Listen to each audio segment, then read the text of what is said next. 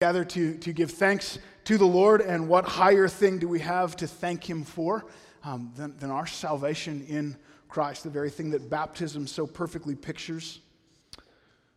And what a cool thing that those baptized today on every Thanksgiving from here forward will be remembering their baptism, will be connecting Thanksgiving with their salvation in Christ, their death and burial and resurrection with Him, and that's as it should be for all of us. And so as we consider being thankful for our salvation and the work of God in it this morning, Genesis 25 is just a great place for us to be. I didn't pick it, by the way. We're working our way verse by verse through the book of Genesis, and we've been about a year. We'll be about a year still. 25, we're halfway. Earlier in my days of my walk with Christ, I understood what God had done for me on the cross, recognized that it was saved by His grace, by His work, and yet there's still this lingering thought in my heart, in my mind, this kind of reflex that just wouldn't quite go away. And I would never have spoken it out loud, I would never have said it, but in my heart was this sense of some level that God must be thankful for me. God must be grateful to me. Now, I knew Jesus had died for me, that I was an unworthy sinner, that it was His amazing grace. I understood all that. I would have told you all that. But I'd also been told so many times that Jesus' death on the cross was a display of how much God loved me. And that He was calling, that He wanted me to respond to His call. He was waiting for me to come. He was calling me, and I needed to respond. He had taken 999 steps toward me, and I just needed to take that last step toward Him. And He's waiting, and I had. I had done what God was wanting me to do. I had responded to the call. I had given my life to serve Him. And though I would have said, thank you, God, 99.9 times out of 100, there was something in my soul that was still tempted to say, you're welcome. You're welcome, God. After all, it was my faith. It was my response. It was me giving my life in service to Him, doing exactly what He wanted me to do.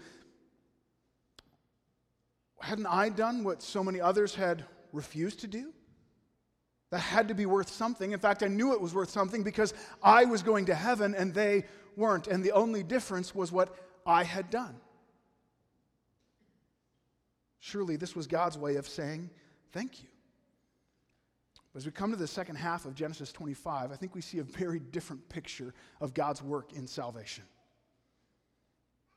The story of Genesis moves here from Abraham and Isaac, where we've been for the last months now, into the life of Isaac and Jacob.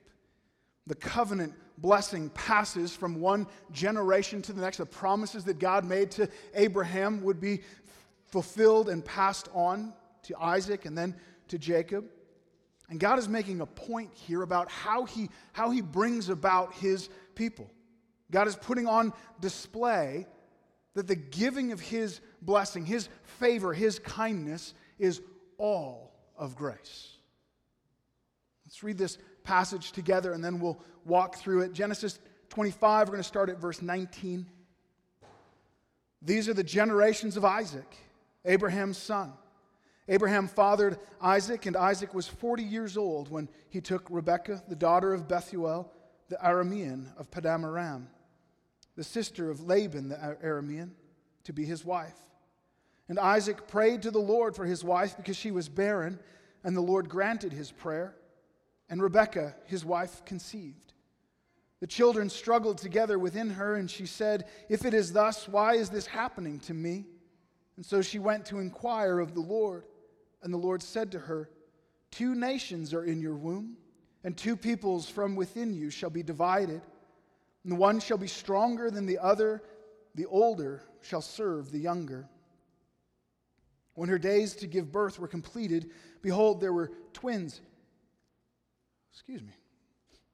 twins in her womb. The first came out red, all his body like a hairy cloak, and so they called his name Esau. Afterward, his brother came out with his hand holding Esau's heel, and so his name was called Jacob.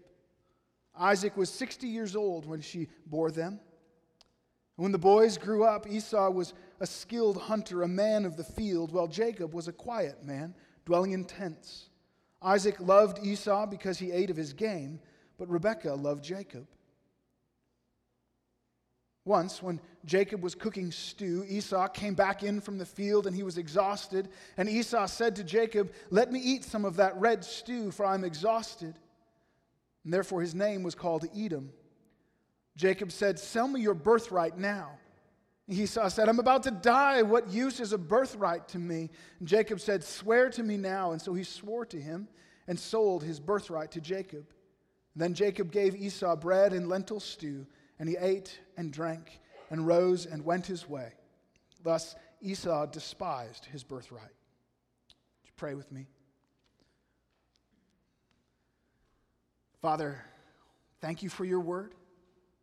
Thank you that it is trustworthy and true, that you've given us your word, that it is as true as you are. God, humble us this morning as we come to your word. Lord, you know our proud hearts. You know how quick we are to seek for honor that is not ours. Lord, help us to see your grace clearly this morning. Help us to glory in your kindness and your grace to us that is so undeserved. Father, if there's anything that I have to say that is not from you this morning, may those words fall to the ground and be forgotten. But God, may your word go forth. May it encourage and comfort and strengthen. May it even crush and humble and break down. But God, may your word be at work in us, we pray. In Jesus' name, amen. Well, as we look at these verses and think about how God brings about his people, the first thing I think we see, verses 19 to 21, is you couldn't have done it. You couldn't have done it. God brings about his people. He passes on his blessing from one generation to the next in a way that is so obviously, deliberately clear that it is beyond human ability. We're told that Isaac was 40 years old when he married Rebekah, and we're reminded again that Rebekah is the daughter of Bethuel, Abraham's nephew. And so in some ways, these two are the perfect stock. These are the two that have been brought together by God's hand to build this great nation that he's promised to Abraham, and the pouring out of his blessing. But verse 21, it's slipped in there if you're looking carefully.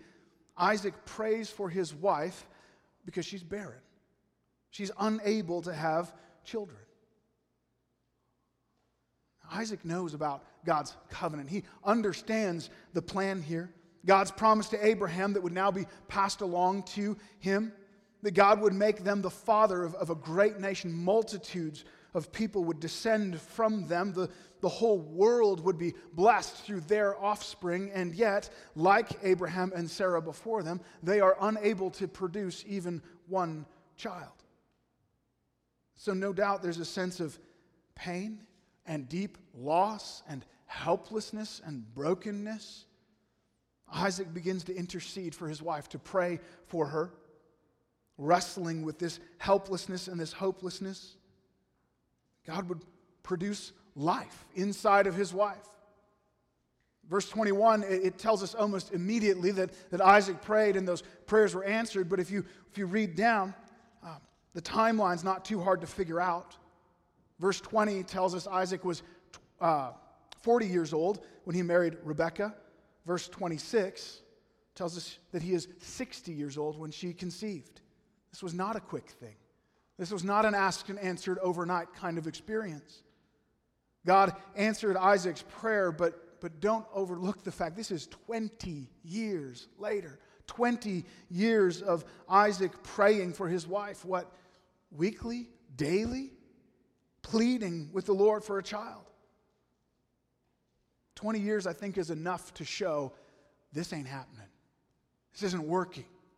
She is barren. This door is closed. Nothing's going to happen naturally here. Why? Why does God do this? The second time in a row, why does he pair his promised one with a barren wife? Actually, it doesn't end there either. It picks up again in the next generation. Jacob's wife, Rachel, also would be barren. So Abraham, Isaac, and Jacob, the three great patriarchs of the faith, the ones who all carry this promise of a great nation coming out from them, all had barren wives, unable to produce children.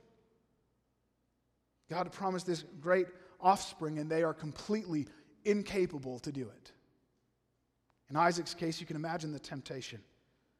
They're first married. God had brought them together so beautifully. We looked at that love story in chapter 24, God's providence and leading in that. And he knew he was the promised child, that he was the one that his parents had prayed for 90 years. Sarah was barren. Finally, he came as this gift, this child miraculously born to Abraham in his old age. We're going to do it. We're the ones who are going to build this great people that God had promised. This is it. I'm the promised child. I've got this. This is exciting. God says, pause. You don't got this. You don't have this. You can't do this. Let me just make one thing clear. Let me remind you, this is not a human thing that's happening here. God is speaking through this barrenness. He's clearly communicating that the people of God, the rescue of God, does not come about by human means. It's not something that Abraham, Isaac, or Jacob could simply produce at will. God does not bring about his people by human effort, by this miraculous, creative work. He brings life out of a dead womb. Of course, there's a few of these other barren wives through the Old Testament, pointing forward to many years later. As the covenant to Abraham is fulfilled and comes to its climax, we would find another woman, not barren, but unable to have children because she's never been with a man, and she miraculously conceives Jesus, born to the Virgin Mary. Again, God communicating, I'm going to do this. It's not a human thing. This is a God thing. That was true about how God brought about his people physically through the Old Testament as this physical display of God at work, and it's true about how Jesus brings about his people in the New Covenant, his spiritual people. Jesus even uses the metaphor of birth to explain it. John 1:13, John describes the children of God as those who were born, not of blood, nor of the will of flesh, nor the will of man, but of God. Those whom God saves, those who are part of his family, how did they get there? How is it that they're born into this family? Is it something that we can accomplish? Jesus says no. It's not something you can just do. Like the birth of Isaac, like the birth of Jacob, like the birth of Joseph, it's a birth not of the flesh, not of human will, but the will of God. God had to do it. Birth is a strange metaphor otherwise, isn't it? Why would Jesus use that? It doesn't fit otherwise. There wasn't much you could do to be born the first time. There isn't much you can do to be born again. That's the whole logic of Jesus' conversation with Nicodemus. John chapter 3. Nicodemus comes to Jesus seeking answers. John 3:3-6, Jesus answered him, "Truly I say to you, unless one is born again, he cannot see the kingdom of God." Nicodemus said to him, "How can a man be born when he's old? Can he enter a second time into his mother's womb and be born?" Now, Nicodemus is not a dummy. Nicodemus is a Pharisee. He's very comfortable and familiar with dealing in metaphors. That's how they taught. That's how they spoke. What he's saying is, Jesus, there's something wrong with your metaphor. It doesn't make sense. It doesn't work. Pharisees worked so hard to enter the kingdom of God. They kept all the laws and commands. They so diligently worked to enter the kingdom of God. And he's saying, Jesus, what must I do to be saved? In this metaphor of birth, it's broken. How could I enter again into my mother's womb? I had nothing to do with my physical birth. How could I produce a spiritual birth? That seems impossible. And Jesus says, correct. Verses 5 and 6, Jesus answered, truly I say to you, unless one is born of water and the Spirit, he cannot enter the kingdom of God. That which is born of the flesh is flesh, and that which is born of the Spirit is spirit. Human effort, planning, will can produce human life, but only the effort and will and work of the Spirit can produce spiritual life. If you're a child of God, something has happened to you. You couldn't have done it. You are the recipient of a spiritual work of God so radical and transformative that it's on par with a new birth, a new life beginning. God brings about his people through a creative work, giving new life where there once was only death. So often we think so lightly of our sinfulness and our state before God, so lightly of our salvation.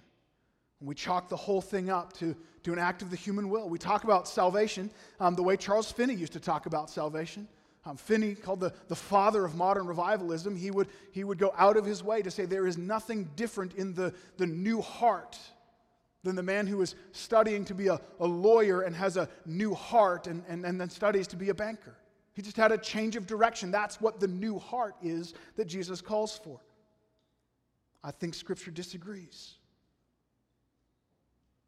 You say, well, I remember when I decided to believe in Christ for my salvation. That was my choice. I did that. Indeed, you did. Don't argue that. But 1 John 5:1 gives us a look behind the scenes of that choice. Everyone who believes that Jesus is the Christ has been born of God. Notice the tenses there. Not will be, has been. God did something. Everyone who is today believing is believing because they have been given new life. God raises up his people through a miraculous work of spiritual new birth. And those who are born again like a baby's first breath, they will see and treasure Christ. 2 Corinthians 4:6. For God who said, let light shine out of darkness, has shone in our hearts to give the light of the knowledge of the glory of God in the face of Jesus Christ. You saw the glory of God in the face of Jesus Christ because God shone light into darkness. It was God's work. You couldn't have done it. Romans 4:17, Paul links this to the narrative of Abraham. He says, as it is written, I have made you the father of many nations in the presence of God in whom he believed, who gives life to the dead, who calls into existence things that do not exist. He's paralleling what he said in 2 Corinthians. Salvation is life out of nothing. It's existence to something that didn't formerly exist. It's spiritual life out of spiritual death. No one just wakes up in the morning and says, I think I'm going to follow Jesus. No one studies the facts about Christ and simply is convinced in his mind that Jesus is God. No one looks at their sinful state and comes to his own conclusions of repentance and faith. All of those things happen, but never without the preceding work of the Lord. Spiritual life to respond, spiritual eyes to see, spiritual existence to trust in God. He did it. He did what we never could have done, light into the darkness. So what do we do with that? What's our application of this truth? Thanksgiving. Thanksgiving. It is 100% thank you and 0% you're welcome. 1 Peter 1:3, we worship. Peter says, blessed be, that's worship. He's starting into a song. Blessed be the God and Father of our Lord Jesus Christ. According to his great mercy, he caused us to be born again to a living hope through the resurrection of Jesus Christ from the dead. God did it by his mercy. So we should be humbled and in awe. We should give thanks. You couldn't have done it. Secondly, We see that God brings about his people, and you didn't earn it. You didn't earn it. Look at verses 22 and 23. Let me read these again for us. The children struggled together within her, and she said, "If it is thus, why is this happening to me?" And she went to inquire of the Lord, and the Lord said to her, "Two nations are in your womb. Two people from within you shall be divided, and the one shall be stronger than the other. The older shall serve the younger." Rebekah is carrying these twins, and they are struggling and wrestling within her. This is a big deal. This is not a normal pregnancy, not even normal twins. Remember, Rebekah is not this wilting flower. She's the one who watered all of the camels. She's a tough girl. And this twin's wrestling in her. She's crying out in despair, at the end of her wits. "Lord, why is this happening to me? What is going on?" And the Lord speaks to Rebekah, and he gives her this oracle about her two sons. There's two nations in your womb.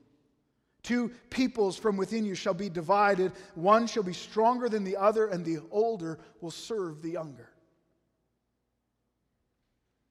These twins are going to be divided. Two nations. One will be stronger than the other. And then comes this unexpected piece. The older will serve the younger. That was a huge shock in that day, in that culture. The order of birth was a big, big deal. The firstborn was everything. He was second command over the household under his father. When his father passed away, he would inherit the household and the lion's share of the inheritance. He would carry on his father's place. He would carry the family forward. But in this case, the Lord upends the whole structure. He turns it on its head. And again, it shows that this is not a human thing. It's not a natural thing that's happening here. God is saying, this is how I build my people. It will not be the strong, the impressive. It will not be the ones who deserve it, who have some rightful claim on it. No, the older will serve the younger. I will choose the weaker, the smaller, the unexpected. He's clearly making this point as he's building his people from those who do not deserve it. We looked a while back at this in Genesis 12. God called Abraham out of the blue. Abraham was a ridiculous choice. He's a worshiper of other gods in the land of Ur whose wife is barren. If you were a talent scout for God trying to build a team to produce a great nation that would honor the Lord, Abraham doesn't even get invited to draft day. And that's exactly the point. It's God's doing it again. The older brother was accepted and expected to be the heir. And God says, no, we're not doing it that way. He will say this again to the nation of Israel, Deuteronomy 7, verse 7 and 8. He makes his point so clear it feels almost mean. The Lord says to Israel, it was not because you were more in number than any other people that the Lord set his love on you and chose you. For you are the fewest of all peoples. But it's because the Lord loves you and is keeping the oath that he swore to your fathers, that the Lord has brought you out with a mighty hand and redeemed you from the house of slavery, from the hand of Pharaoh, king of Egypt. Why did God choose Israel? Of all the nations that were out there, why not the Chaldeans? Why not one of these other nations that were stronger and bigger? And the Lord says, I didn't choose you because you were stronger, bigger, more popular, more good-looking. I loved you, that's it. I put my love on you, not because of anything in you. He made this covenant with Abraham. He had chosen Abraham and his offspring. He set his love on them, and he would rescue them. He would be faithful to them. And here the Lord says he will set his favor, his blessing, not on the older son, but on the younger son. Paul picks up on this oracle spoken by God to Rebekah, Romans 9. Maybe turn there with me if you want to just walk through this passage a little bit.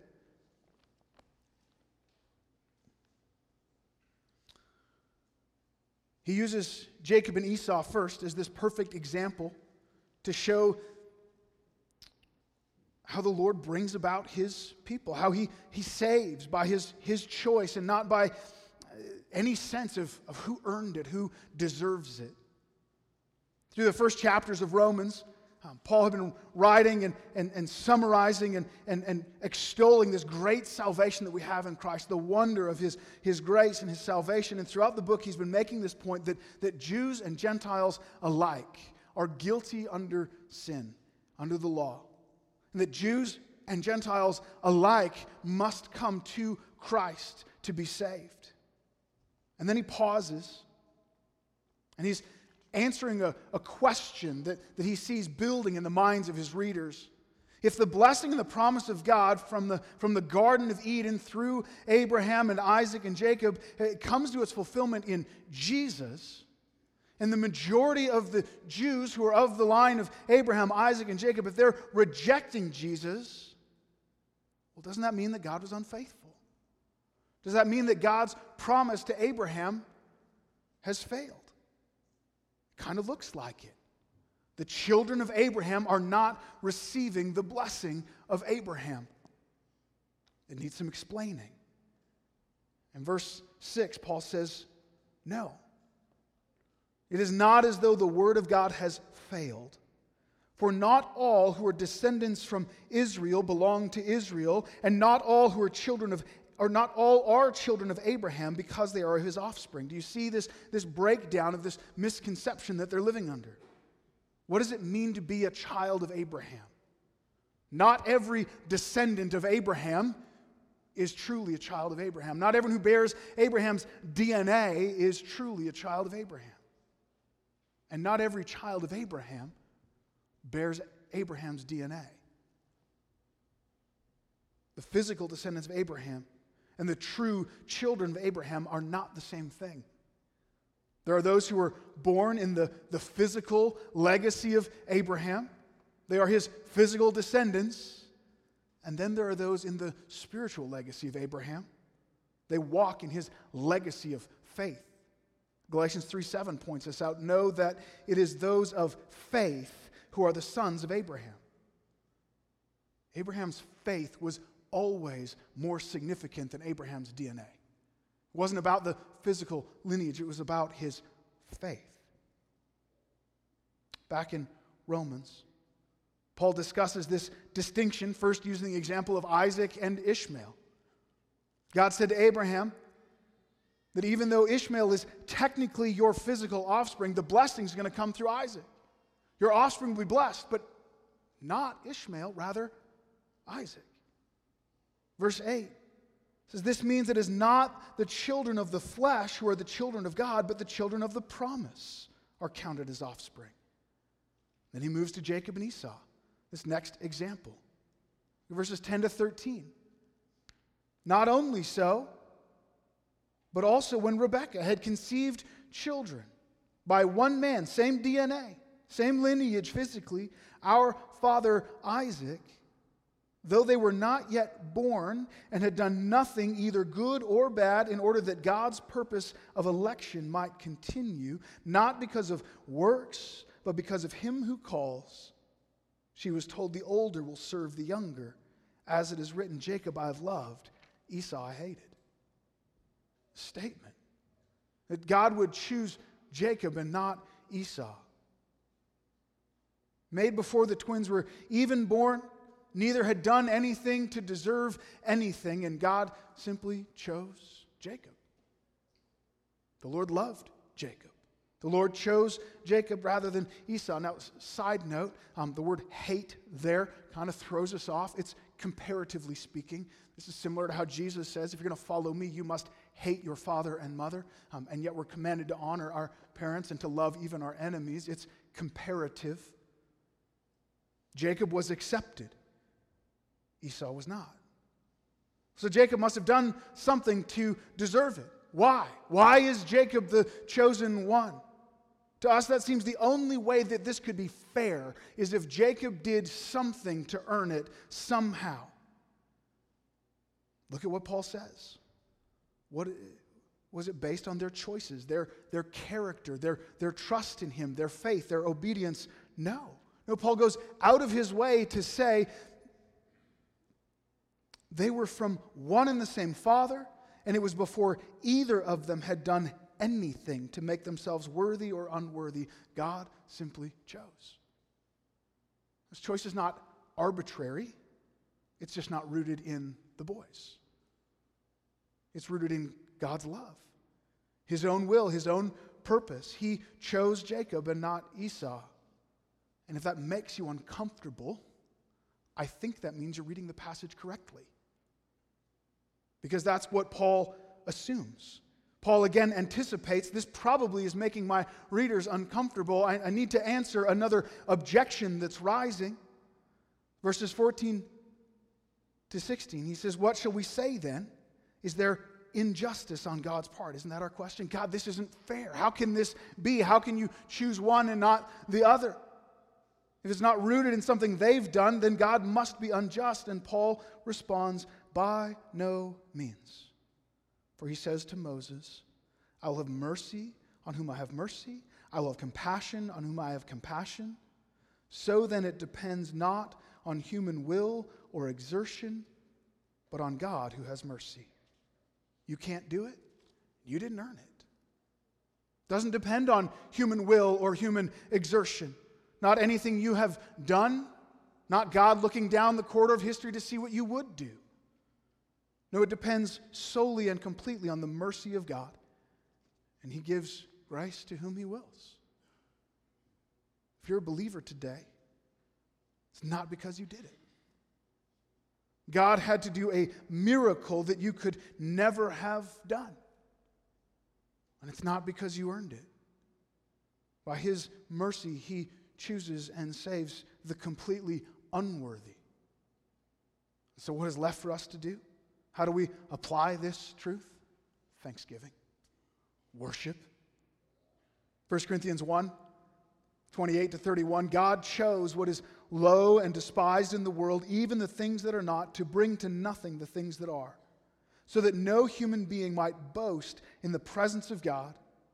Because of Him, you are in Christ Jesus, who became to us wisdom from God, righteousness and sanctification and redemption, so that, as it is written, let the one who boasts boast in the Lord. Humility and thanksgiving. We worship. We come to God as those whom He saved, whom He has chosen, not because of what we were, not because of what we would be, but in spite of it. God who by His mercy and His mercy alone gave this glorious gift of a new birth. So that the one who boasts in nothing but Jesus. You couldn't have done it. You didn't earn it. So we worship Him for it. We thank Him. His unmerited grace towards us. Finally, verses 24 to 34 back in Genesis 25.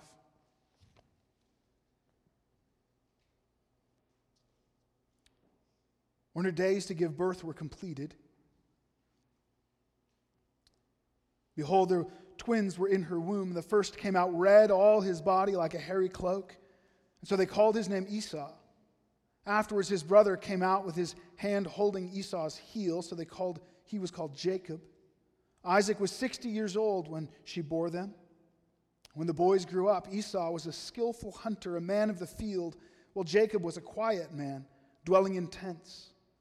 Isaac loved Esau because he ate of his game, but Rebekah loved Jacob. Once when Jacob was cooking stew, Esau came in from the field and he was exhausted. And Esau said to Jacob, "Let me eat some of that red stew. I'm exhausted." Therefore his name is called Edom. Jacob said, "Sell me your birthright now." Esau said, "I'm about to die. What use is a birthright to me?" And Jacob said, "Swear to me." And so he swore to him and sold his birthright to Jacob. And Jacob gave Esau bread and lentil stew, and he ate and drank and rose and went his way. Thus Esau despised his birthright. See that you couldn't have done it and you didn't earn it. And finally, you don't deserve it. You don't deserve it. The birthright in question is exactly what the Lord had made this decree about to Rebekah, that the older would serve the younger. God had already chosen Jacob to inherit the blessing. And yet we see that play itself out in real time. I think this is a fantastic example of God's sovereign election and human agency. I don't think the Bible pits those against each other. I don't see them as incompatible. God is absolutely sovereign. He has chosen. He will do it. He works all things according to the pleasures of His will without exception. And we have agency. Within the will of God, we make decisions that matter, and we're accountable for our decisions. God has chosen. He's going to bless Jacob. Jacob will inherit the blessing of Abraham and Isaac. And God is working that plan out through Esau's lack of self-control and through Jacob's lack of scruples. It's their personalities, it's their decisions, it's even their sin, and yet it's fulfilling God's perfect plan. But I think the point here is that neither of these brothers comes off as a winner. Neither of these brothers is honorable in this.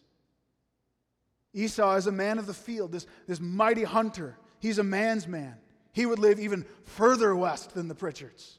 He's a dude. He's hairy even, remarkably hairy.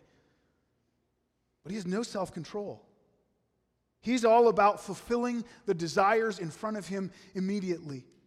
He has no impulse control whatsoever, no sense of delayed gratification. He sees it, he wants it, he takes it. To the point where he has no regard for the promise of God. He stands as Isaac's heir. It means not only does he stand to inherit great wealth, but the promised blessing of God. But those things are far off. That's not until Dad dies. That's off in the distance somewhere. It's not here and now, and so it had very little value to him. One day he came in from hunting. And like a proper man's man, he comes in hangry. I'm dying here, Jacob. He can't even form a full sentence. The Hebrew there, scholars laugh at it. He says something along the lines of, give me some of that red stuff. Like he's just grunting. Feed me. Man, don't ask my wife if that sounds familiar. Jacob, on the other hand, is a quiet man. I don't think he's soft. He's not a pansy. He's a rancher. He's a hard worker. But he's a thinker. And he cares more about the state of the farm and the family and the household and he sees the long term here. He has patience. He has foresight to value the inheritance, the blessing. And while that's a good thing in and of itself, the problem is he values it so much, he's such a thinker that he becomes a schemer, and he's willing to sin even to get it. He doesn't trust the blessing of God. He doesn't trust God's goodness. He's going to take it for himself. Jacob is conniving and scheming and deceiving. And so the moment Esau walks in and eyeballs the stew and decides that he wants some, Jacob is ready to pounce. He's jumping on this opportunity of his weaker brother in this way. I'll give you some stew, but you sell me your birthright. I think Esau is just being over dramatic. I don't think the text implies that he was actually on the foot of the doorstep of death. He eats and drinks and goes his way. He's okay. He's over dramatic. What good is this birthright? I'm about to die. So he swears to Jacob to sell him his birthright, to sell him his place as the firstborn son. Thus, Esau despised his birthright. He's so caught up in the here and now, he can't see down the road. He doesn't trust the Lord for what's to come. And Jacob becomes the rightful heir of Isaac, the covenant of Abraham. And yet Jacob is no saint in this. He's not some magnanimous hero here. He's crooked. He's devious. This was trickery. He's taken advantage of his brother. God has chosen Jacob. God has made him the heir of the blessing, but Jacob didn't deserve it. Over time, the Lord will work in Jacob. You'll see him soften. You'll see some of those traits be transformed and used for the glory of God. But that's not the foundation of God's grace toward him. That's the outflow of it. You ever stop and look at your own life? Maybe you see the frustratingly persistent sin that continues to exist in you. Those nagging tendencies that you can't seem to kick. You find yourself on your knees before the Lord saying, God, I repent again. Or maybe you have some monumental fall. You sin and you sin big. It's a disaster. You've really messed it up this time and you find yourself before the Lord. Do I deserve this? Do you still love me? Will you forgive me again, Lord? And again and again? I don't deserve this. Maybe you look at a neighbor or a coworker who's not even a believer, but whose life is in better shape than yours. What do you do with that? They're a better Christian than me, and they're not even a Christian. For one, you continue in humble faith and repentance. But at the same time, maybe you've guessed it, respond in thanksgiving. Respond in worship. Giving thanks to the Lord for this unmerited grace. Your suspicions are correct. You don't deserve it. You're right. You've sinned again and proven again that you are not worthy of His grace, and you never were. And He knew you would commit that sin when He died on the cross to cover it. You never did deserve it, and you never will. Even on your best day, you don't deserve it, not by 100,000 miles.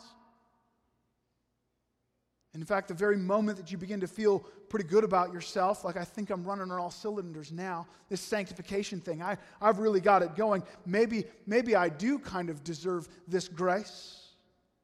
It's the moment that you've fallen again into damnable pride and needing that undeserved grace. Fortunately for us, as we read already this morning, 1 Timothy 1, 15 and 16 reminds us, Jesus came into the world to save sinners. That's me. I'm a sinner. Jesus came into the world to save sinners, of whom I am the foremost, Paul says. But I received mercy for this reason, that in me as the foremost, Jesus Christ might display His perfect patience as an example of those who are to believe in Him for eternal life. That's the hope we have. I've sinned again. I am totally unworthy. I've showed again that I'm a good candidate for this salvation, and I need it so badly. How does Paul respond to this truth? How does he follow up this statement of Jesus Christ came to save sinners? He overflows in worship. He breaks out into song. Verse 17, he says, "To the King of ages, immortal, invisible, the only God, be honor and glory forever and ever. Amen." It's all about Him. It's all about the display of His glory. You couldn't have done it. You didn't earn it. You don't deserve it. That's okay. This is not about you. It was never about you. And that hurts the ego. That's a hard pill to swallow. It's difficult to sit down and admit that.